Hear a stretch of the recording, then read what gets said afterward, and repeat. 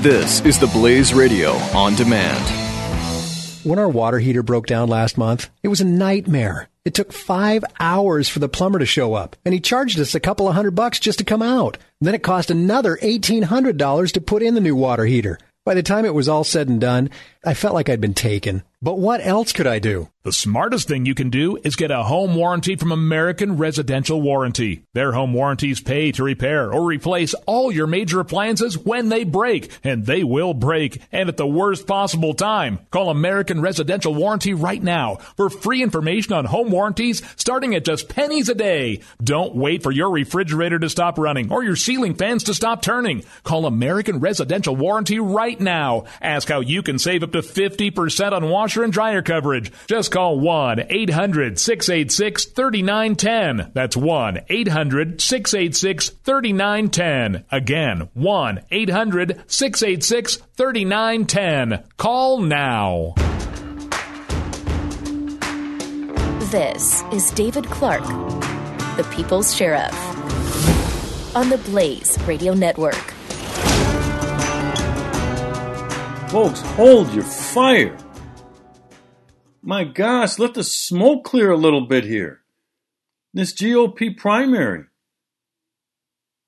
We're cannibalizing each other, conservatives. We're taking on friendly fire. Look, I expect the candidates to fight this out and to go at it. I expect their supporters to get behind their candidate and cheer them on and support them. But for heaven's sakes, do we have to direct our fire at each other? I'm talking about the base, not the candidates. I say let the best man or woman win. And I'll talk about that later in the program. Here's where I want to start today. Welcome, by the way. A Democrat debate was held. It was more like a minstrel show. It was sponsored by the Congressional Black Caucus, who has already endorsed Mrs. Bill Clinton for president. So how objective did Sanders and O'Malley or any of the viewers think this was going to be? That's why I call it. It was a minstrel show. You know what a minstrel show is? White actors dress in blackface, paint their faces black, and then they go out and act like clowns. That's what these three did, prostrating themselves for black votes. They all face a black vote deficiency, and they know it. So they have to try to improve their bona fides with the hood, show that they're down for the struggle. It's embarrassing. Not to mention destructive. So I didn't watch it. I don't believe in wasting my time. Look, in the eyes of the clock, we're all equal. It's one of the few areas in life where we are all equal. The clock doesn't care if you're young or old. It does not care if you're black or white. It does not care if you're male or female. It doesn't care about your social status. We all get 24 hours in a day, and that's it. We cannot buy more time, and we can't save any. Once those 24 hours are up, they're gone. So I choose to spend my time wisely. And this would have been a waste of time. But I did get asked on Monday, last Monday, about some of the things that Bernie Sanders had said in terms of the police. So I had to go back and look some things up to see what he had said, and so I could comment on them. I found one thing from the Huffington Post here, and I'll read this as to some of the things that Bernie Sanders said, and I'll have some comments on it. It says, Bernie Sanders has 4 ideas to combat police brutality, but they might not all work. See, there's that term again, police brutality. It's called the police use of force.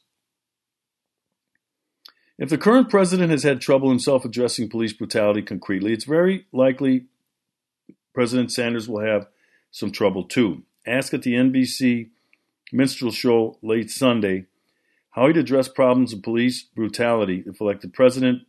Senator Sanders laid out a 4-point plan. This plan tracks with many of the policy proposals advanced by the Black Lives, LIES Matter movement. Not all of them, though, are necessarily tasks that would fall within the purview of the federal government or its potential role as chief executive. Quote, this is the responsibility of the U.S. Justice Department to get involved, Sanders said. Whenever anybody in this country is killed while in police custody, that should automatically trigger a U.S. Attorney General's investigation. No, it shouldn't. But only a fraction of officer-involved deaths of black men and women occur while they're in custody. Many occur during roadside stops or while police conduct routine work. The Justice Department, as a matter of policy and due to resource constraints, tends to investigate these incidents after, as a last resort, and after the state authorities have exhausted their own processes. Up next, Sanders alluded to his past as mayor of Burlington, where he said he worked very closely and well with police officers, who he said were hardworking people just trying to do a difficult job. It was a setup for a second idea that cops should be held to the same standard as all public servants. First of all, cops are held to a higher standard than politicians are. Quote, but let me be clear, if a police officer breaks the law, like any public official, that officer must be held accountable, he said. They are held accountable. But again, as president, there's only so much the Department of Justice can do to prosecute police shootings, because bringing criminal civil rights cases against cops is extremely high, the standard at the legal bar, and it should be. Sanders then went on to talk about the demilitarization of police departments so they don't look like occupying armies. And fourthly, he said we have to make our police departments look like the communities they serve in their diversity, Sanders said. How'd that work out in Baltimore? The Baltimore Police Department racial makeup resembles that of the city of Baltimore. Same in New York. How did that work out? That didn't stop anything. First of all, I'm tired of being lectured to by somebody like Bernie Sanders, Mrs. Bill Clinton, or O'Malley about what's best for black people. Senator Sanders lives and represents a state. There's nothing wrong with this state, Vermont. There's a black population of 6,000 people. 1% of the population of the state of Vermont is black. When Sanders is back home in his home state, a black constituent is called a rare sighting. What the heck's he talking about? Why doesn't he encourage more black people to move to Vermont so that the racial makeup is more balanced? 1%? And as for this militarization of police, it's my belief we have to always have clear lines of distinction in American democracy between peace officer and soldiers in America. We have that. But the American ghetto today resembles more of a war zone than a thriving neighborhood. Did Sanders watch the riots in Ferguson and Baltimore? He wasn't on the ground. The American police officer wasn't. It wasn't until they deployed some of that military equipment that they were able to get those cities back under control. Sanders, every time he speaks, it's evident to me he cares more for black criminals than black victims of crime or law-abiding black people. He never mentions black crime victims. He only talks about black criminals, how life is so unfair for them. That is the height of insensitivity. If we want fewer police contacts in the ghetto, then we have to eradicate the modern liberalism that Sanders espouses that has created a black subculture. What's a black subculture? The values of a black subculture? They settle disputes with violence. They intimidate their neighbors with weapons. They take property by force. They fail to embrace education. I'm talking about the black subculture. They engage in other behaviors like fathering children out of wedlock and then leaving. Lifestyle choices like gang involvement, criminality, drug use. All spurred on by modern liberalism. And on Sanders' babble about police need to be held to a higher standard, and when they break the law, they need to be held accountable. What about people like Mrs. Bill Clinton and her passing classified info over her secret server? Is she going to be held accountable? What about former Attorney General Eric Holder, who was held in contempt of Congress, the only United States Attorney General in history to be held in contempt of Congress? He wasn't held accountable. He didn't turn over documents required by law. What about Lois Lerner? She wasn't held accountable. What about the head of the VA? He wasn't held accountable. What is Sanders talking about? It's obvious that Washington public officials seem to be above the law. But he didn't mention that. He only slams the police. Next, we're going to talk about this Obama nomination to the federal bench. David Clark, the People's Sheriff, on the Blaze Radio Network. Jay Severin. Hey, last night we all returned to that day when someone read us a fairy tale bedtime story. It had monsters, conservatives, a utopian kingdom, socialism, a princess, Hillary, and a conquering hero, Obama. Problem is, he couldn't promise a happy ending because the ugly princess is maybe going to lose. She could turn out to be the frog. Jay Severin. Weekdays 3 to 5 p.m. Eastern on the Blaze Radio Network.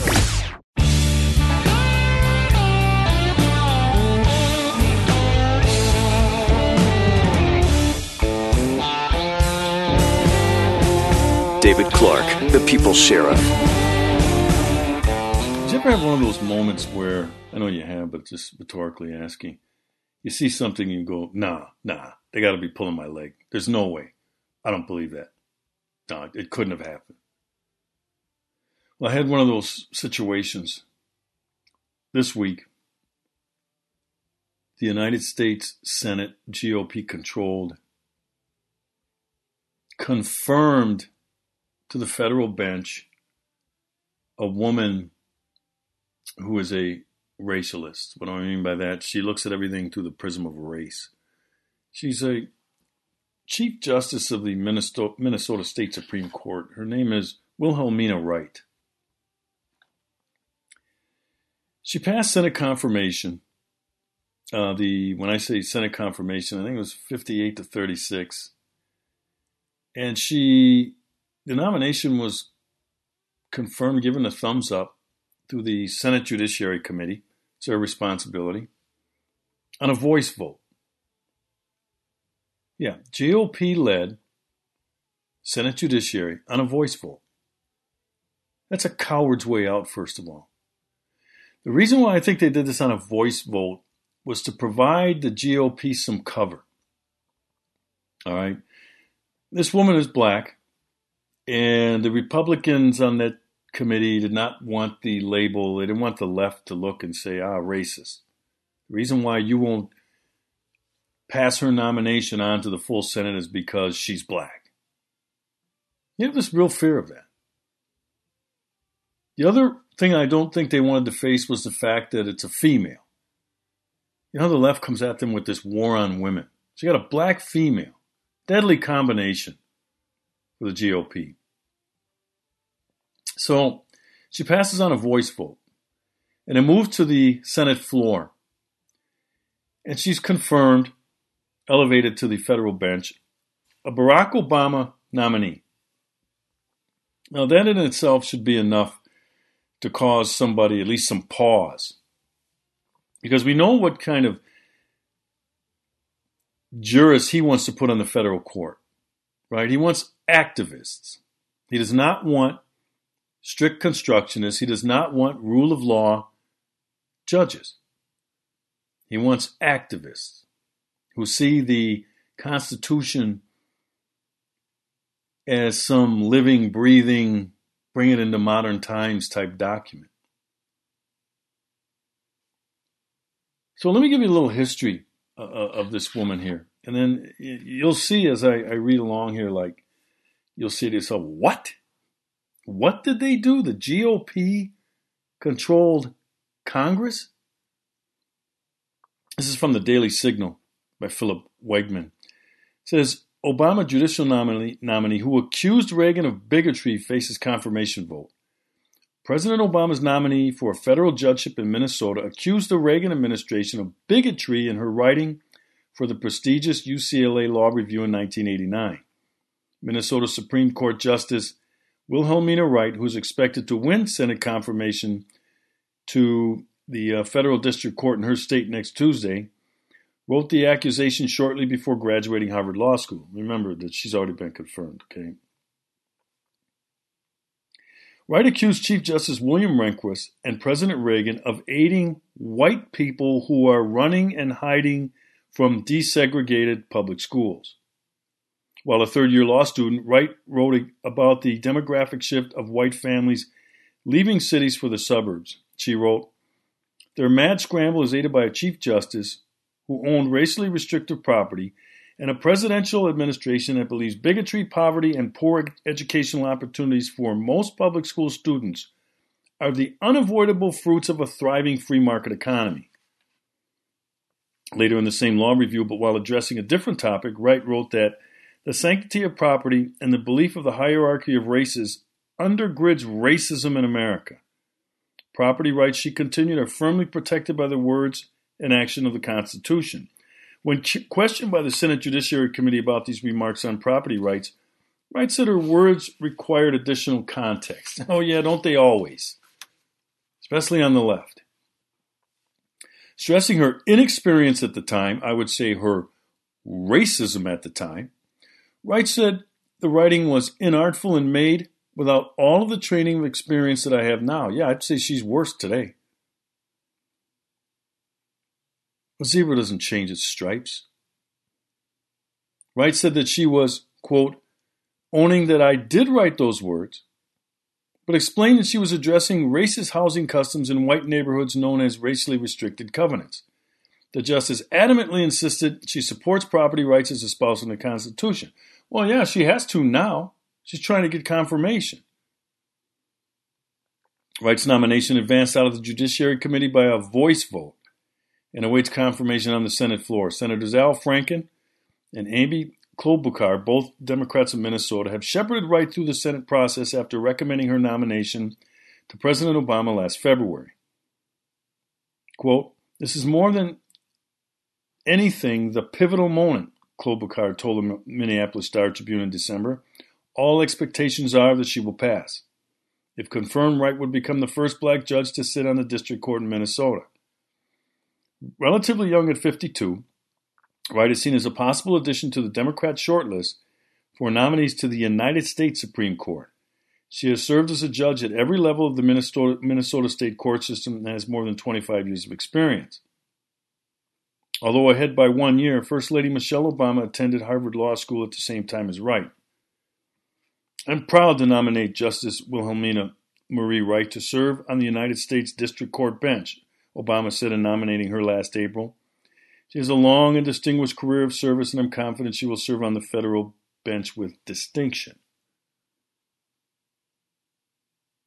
Why would the GOP-controlled Senate want to confirm any more judicial nominations for Barack Obama? He's got 1 year left. He's a lame duck. The way he has slapped the Senate around, and the Congress as well, the entire Congress, the House and the Senate, GOP controlled, circumventing their authority, calling them racists whenever it serves his purpose. Why would they want to confirm this nomination? Their response to Barack Obama should have been, "That's it, you're done. No more nominations. We're going to wait for the next president to fill this vacancy." Why do we have to continually capitulate? There's a misunderstanding about the role of the Senate when it comes to judicial nominations. And I'm going to talk about that in a little bit. But I've had it. I've had it with the GOP. The surrender attitude, give Obama everything he wants. They did it in the omnibus spending.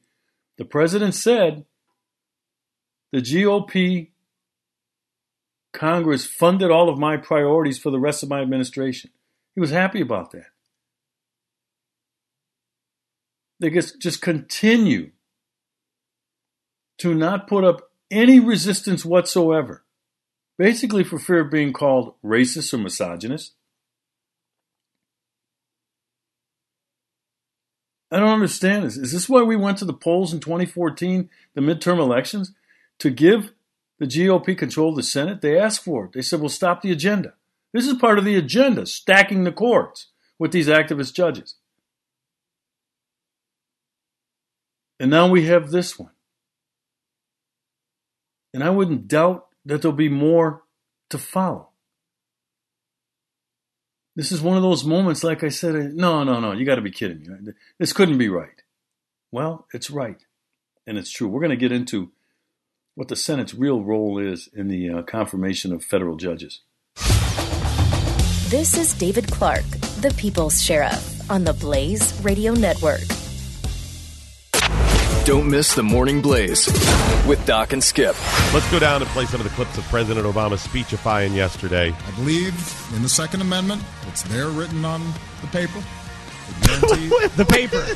Mr. President, let me help you out. It's called the Constitution. No, I'm not talking about the Constitution. I'm talking about that thing with the yellow crinkly paper. The paper. The Morning Blaze with Doc and Skip. Weekday mornings, 6 to 9 Eastern on the Blaze Radio Network.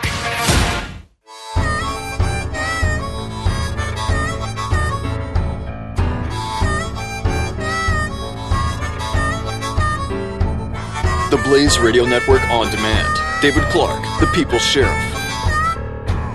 So we have this woman, Minnesota Supreme Court Justice Wilhelmina Wright, who President Obama has nominated to the federal bench. She faces Senate confirmation. And this black racialist, and a black racialist is someone who views everything through the lens of race. That's how they process things.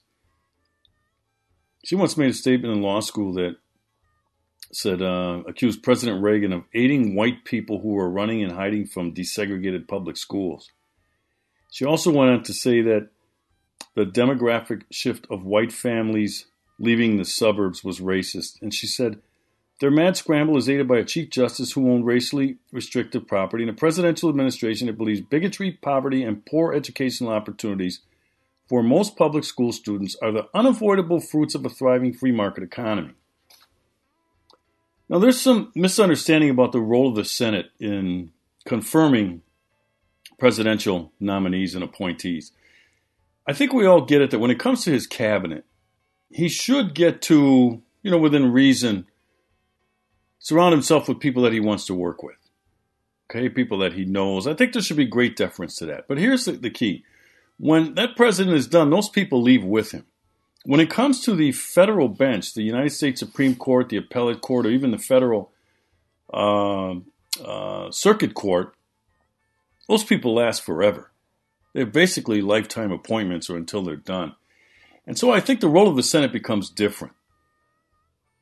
And I think that the way the confirmation process goes should be very stringent. It should be very tough. We're going to have to live with these people for a very long time. And when we make a mistake here, by putting some liberal activist judge on, we got to live with that forever. And that's kind of how the left views this thing. The left, looks at it and says, hey, we can't have some strict constructionists. We can't have some, rule of law judge because we'll have to live with that. And so when it comes to federal court nominees, the role of the Senate has to change. Their mindset has to change. I don't know if they know that. First of all, I don't know why the GOP-led Senate, I don't like this voice vote. They took a voice vote on this woman. You know what that does? It hides people. It gives them cover, especially GOP, that they can't be called out for giving a thumbs up or thumbs down. They don't want to do either. They're afraid. If they give a thumbs down, they're going to be accused of being racist, right? If they give a thumbs up, their base is going to say, what the heck is wrong with you? So they do a voice vote. That's cowardly. But anyway, why would this GOP Senate want to give President Obama anything in this last year? He's a lame duck. Go, leave, nothing, no. Here's where they have control, so to speak, over him. President Obama has stuck a thumb in the eye of the GOP-controlled Congress for a long time now. He bypasses them. He does what he wants. And so we get a situation where now they can play hardball. Why would they want to do this? Out of racial sensitivity? Is that what this is about?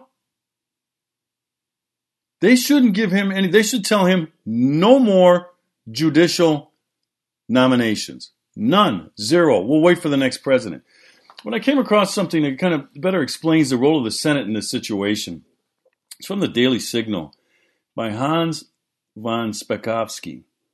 And he says this: what exactly is the Senate's role of advice and consent when it comes to nominations made by a president? It is a topic of perpetual debate in Washington. One wrong-headed argument holds that the role to be quite modest, where senators should defer to a presidential choice except in extreme circumstances. That position is advanced far too often by Republicans and almost never by Democrats except when a member of their party is doing the nominating. It has led to some Republican senators to have a policy against filibustering presidential nominees, no matter how much a nominee's confirmation may endanger the rule of law and adherence to the constitutional order. The argument for deference rests on the idea that the president elected by the people is entitled to exercise his judgment on who should be officers of the executive branch and judges in the judicial branch, particularly since Article 2, Section 2 of the Constitution gives the president the power to make those choices. But this claim fails to recognize the important difference between executive and judicial branch nominations and the separation of power doctrine embedded in the Constitution. A strong argument can certainly be made that when it comes to nominees who would serve in the executive branch, the Senate should give deference to the president's choices.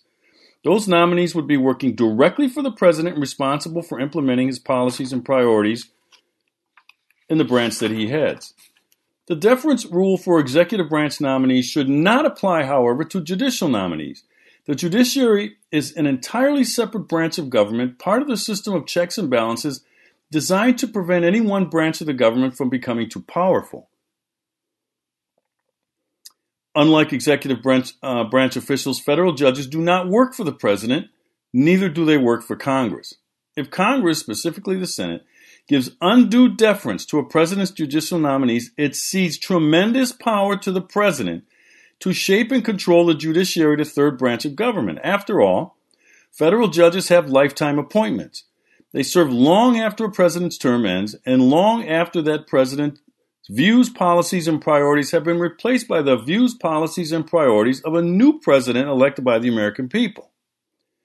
Our doctrine of separation of powers demands that both the legislative and executive branches have a voice in who becomes federal judges with lifetime appointments. Otherwise, giving undue deference gives the executive branch too much power over what is supposed to be an independent, separate part of our federal government. The federal courts and ultimately the Supreme Court of the United States are responsible for interpreting the Constitution and saying what the law is. They decide whether actions of the executive and legislative branches are in accord with the limits imposed on their power by the Constitution. Thus, judicial nominations raise far more questions and involve important issues that extend well beyond the nominee's professional qualifications and judicial temperament. The Senate has an absolute duty to delve deeply into the judicial philosophy of such nominees, like they did here. The Senate must ensure that any nominee's past history and prior statements demonstrate an uncompromising fidelity to the Constitution as written. For senators, this duty doesn't disappear just because a judicial candidate has been nominated by a president of their own party. Giving deference to the president is one of the reasons why Republican senators have approved disastrous picks like former Supreme Court Justice David Souter, a George Herbert Walker Bush appointee. Individuals will not enforce the limits imposed on the power of the government and believe that federal judges have a right to impose their own personal ideology and social view on the people, regardless of what the Constitution or federal law says, should not be confirmed no matter how substantial their professional qualifications are or how much the president agrees with those views. Senators who believe that the president's choice of judicial nominees should be given substantial deference are deeply mistaken. They owe deference to the Constitution, not the president. The importance of preserving the rule of law and adhering to the Constitution is too important for them to continue to hold this manifestly wrong and frankly dangerous view. And I concur wholeheartedly. Again, from the Daily Signal, Hans von Spakovsky. You're listening to David Clark, the People's Sheriff, on the Blaze Radio Network. When our water heater broke down last month, it was a nightmare. It took 5 hours for the plumber to show up, and he charged us a couple of $100 just to come out. And then it cost another $1,800 to put in the new water heater. By the time it was all said and done, I felt like I'd been taken. But what else could I do? The smartest thing you can do is get a home warranty from American Residential Warranty. Their home warranties pay to repair or replace all your major appliances when they break, and they will break, and at the worst possible time. Call American Residential Warranty right now for free information on home warranties starting at just pennies a day. Don't wait for your refrigerator to stop running or your ceiling fans to stop turning. Call American Residential Warranty right now. Ask how you can save up to 50% on washer and dryer coverage. Just call 1-800-686-3910. That's 1-800-686-3910. Again, 1-800-686-3910. Call now.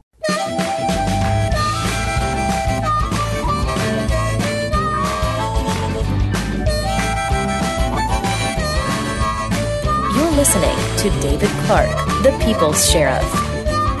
Okay, in the final segment here, we're going to cover a couple of topics. I'm going to touch on this GOP presidential primary, some of the latest developments, and then I'm going to talk a little bit about, is the country closer to a revolution than ever?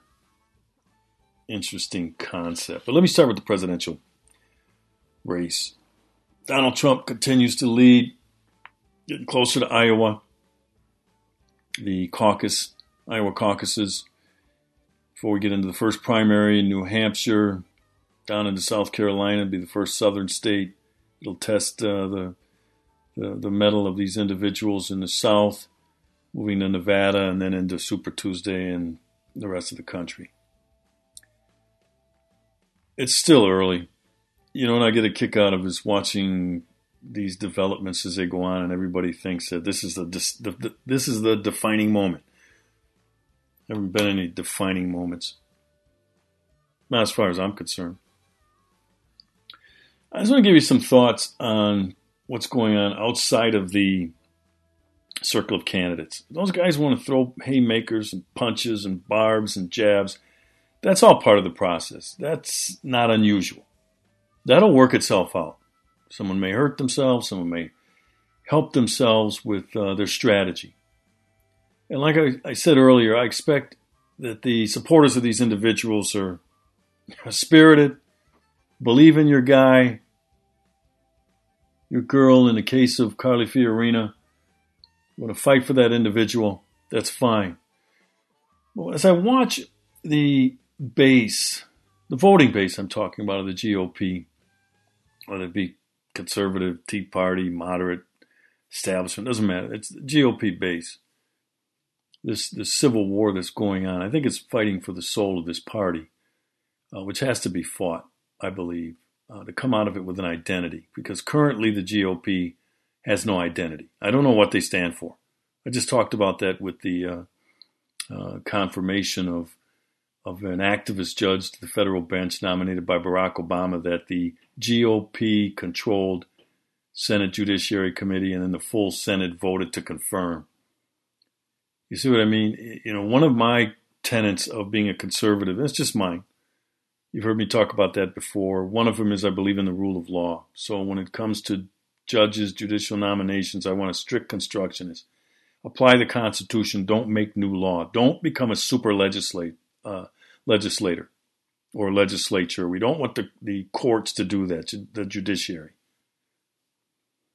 So what I am concerned about, though, is that the Civil War, you know, we're taking on friendly fire. I'm watching social media. I'm watching, even outside of that, I'm watching some of the cable news, the national news. I'm seeing wars go on with national talk radio. And my only thing is, because I like spirited discourse, You know me, I'm a fighter. All right, I'm a bare knuckles. I'll use brass knuckles if I have to. I'm not afraid to get my knuckles dirty, but one of the reasons why I have to use those tactics is because I don't have all the resources that many of my adversaries in my elections have. Okay, I don't get any of these big endorsements. I don't get any help from special interests. I run a populist campaign. I go to the people, in other words, and get the support of the people. And because I can't take on like my local newspaper, the electronic local media here, I don't have those resources. I have to use guerrilla tactics. So I don't mind guerrilla type tactics in political warfare. But this has to be managed. And I don't think that we're doing that very well. And I don't think that there's one person that should do it or has to be responsible for it. I think we have to manage ourselves here. In other words, if you're a big supporter of Ted Cruz, you may not like Donald Trump, you may not like Marco Rubio, you may not like some of the others, and vice versa. If you're Donald Trump, you may not like Ted Cruz supporters, you may not like Ted Cruz, you may not like Marco Rubio. I know Cruz and Rubio have gone at it. That's okay.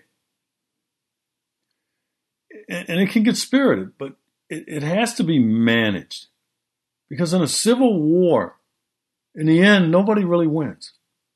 All right? And our objective right now, our meaning conservatives, we cannot allow Bernie Sanders or Mrs. Bill Clinton to become the next president of the United States. So that's the prize. So I begin to ask, where's this going? Are we going to be able to repair this in the end and get our sights and our crosshairs set back where it should be, and that's on the DNC, the Democrats? That's what I'm concerned about here. I just said concerns. I'm not one of these to tell people to stop, but just that's why I started out saying, hold your fire. Hold your fire. The process will determine a winner, and then we can, like I said, put our crosshairs on what we're really after, metaphorically speaking, the crosshairs, to take out the Democrats so that they do not continue on with the White House. So just some things to think about as we move forward. I know Sarah Palin got in and endorsed Donald Trump. I don't think that's a seismic shift. I think it's a tremor. I think down the road it may help. It's not a game changer. I don't think it moves the needle much. I don't know many people that say, I'm voting for X because they were endorsed by so-and-so. That's window dressing, folks. That's all it is. All right, so if you're a Cruz follower, don't dismay. It doesn't hurt Donald Trump. Some people say it does. I don't think it hurt. I'd rather have Sarah Palin in my camp than on the outside lobbing Molotov cocktails back at my tent. So I think it was a good coup for Donald Trump. So we'll continue to watch this as time goes by. But again, just chill, okay? Chill. We got a long way to go. The first vote has not been cast yet. This thing will work itself out. I want to close out today, article I came across. A guy I know, Pat Caddell.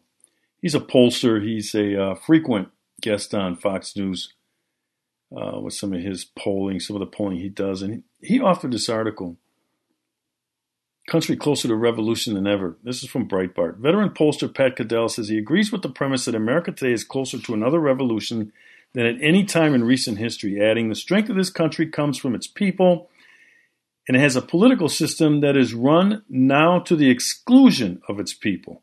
You have 3/4 of the American people saying the government in Washington does not rule with the consent of the governed.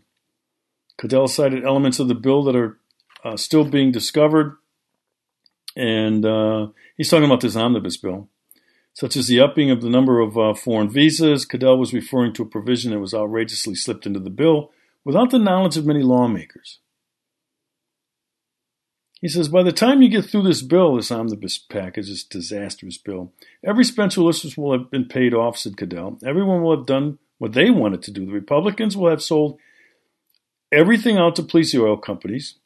Goodell also chastised Republican presidential candidates for not saying anything about it in a recent debate, expressing his frustration that the issue doesn't seem to be addressed by any candidates. Donald Trump wants to seal his victory. All he has to do is stand up and attack McConnell and Ryan and what they've just done. Goodell also blasted the GOP, saying they think their base is stupid. I believe that. You hear me talk about the Declaration of Independence a lot. It says we have a duty and an obligation to throw off governments that don't meet our needs, don't serve us. A pitchfork and torches moment is what I'm waiting for. Goodell thinks that we're closer than ever. I don't know if we are, but I thought I'd share that with you. Follow me during the week at Sheriff Clark on Twitter, CLARKE, or at thepeoplesheriff.com. God bless you. The Blaze Radio Network on demand. David Clark, the People's Sheriff. Find more on demand at theblaze.com/radio.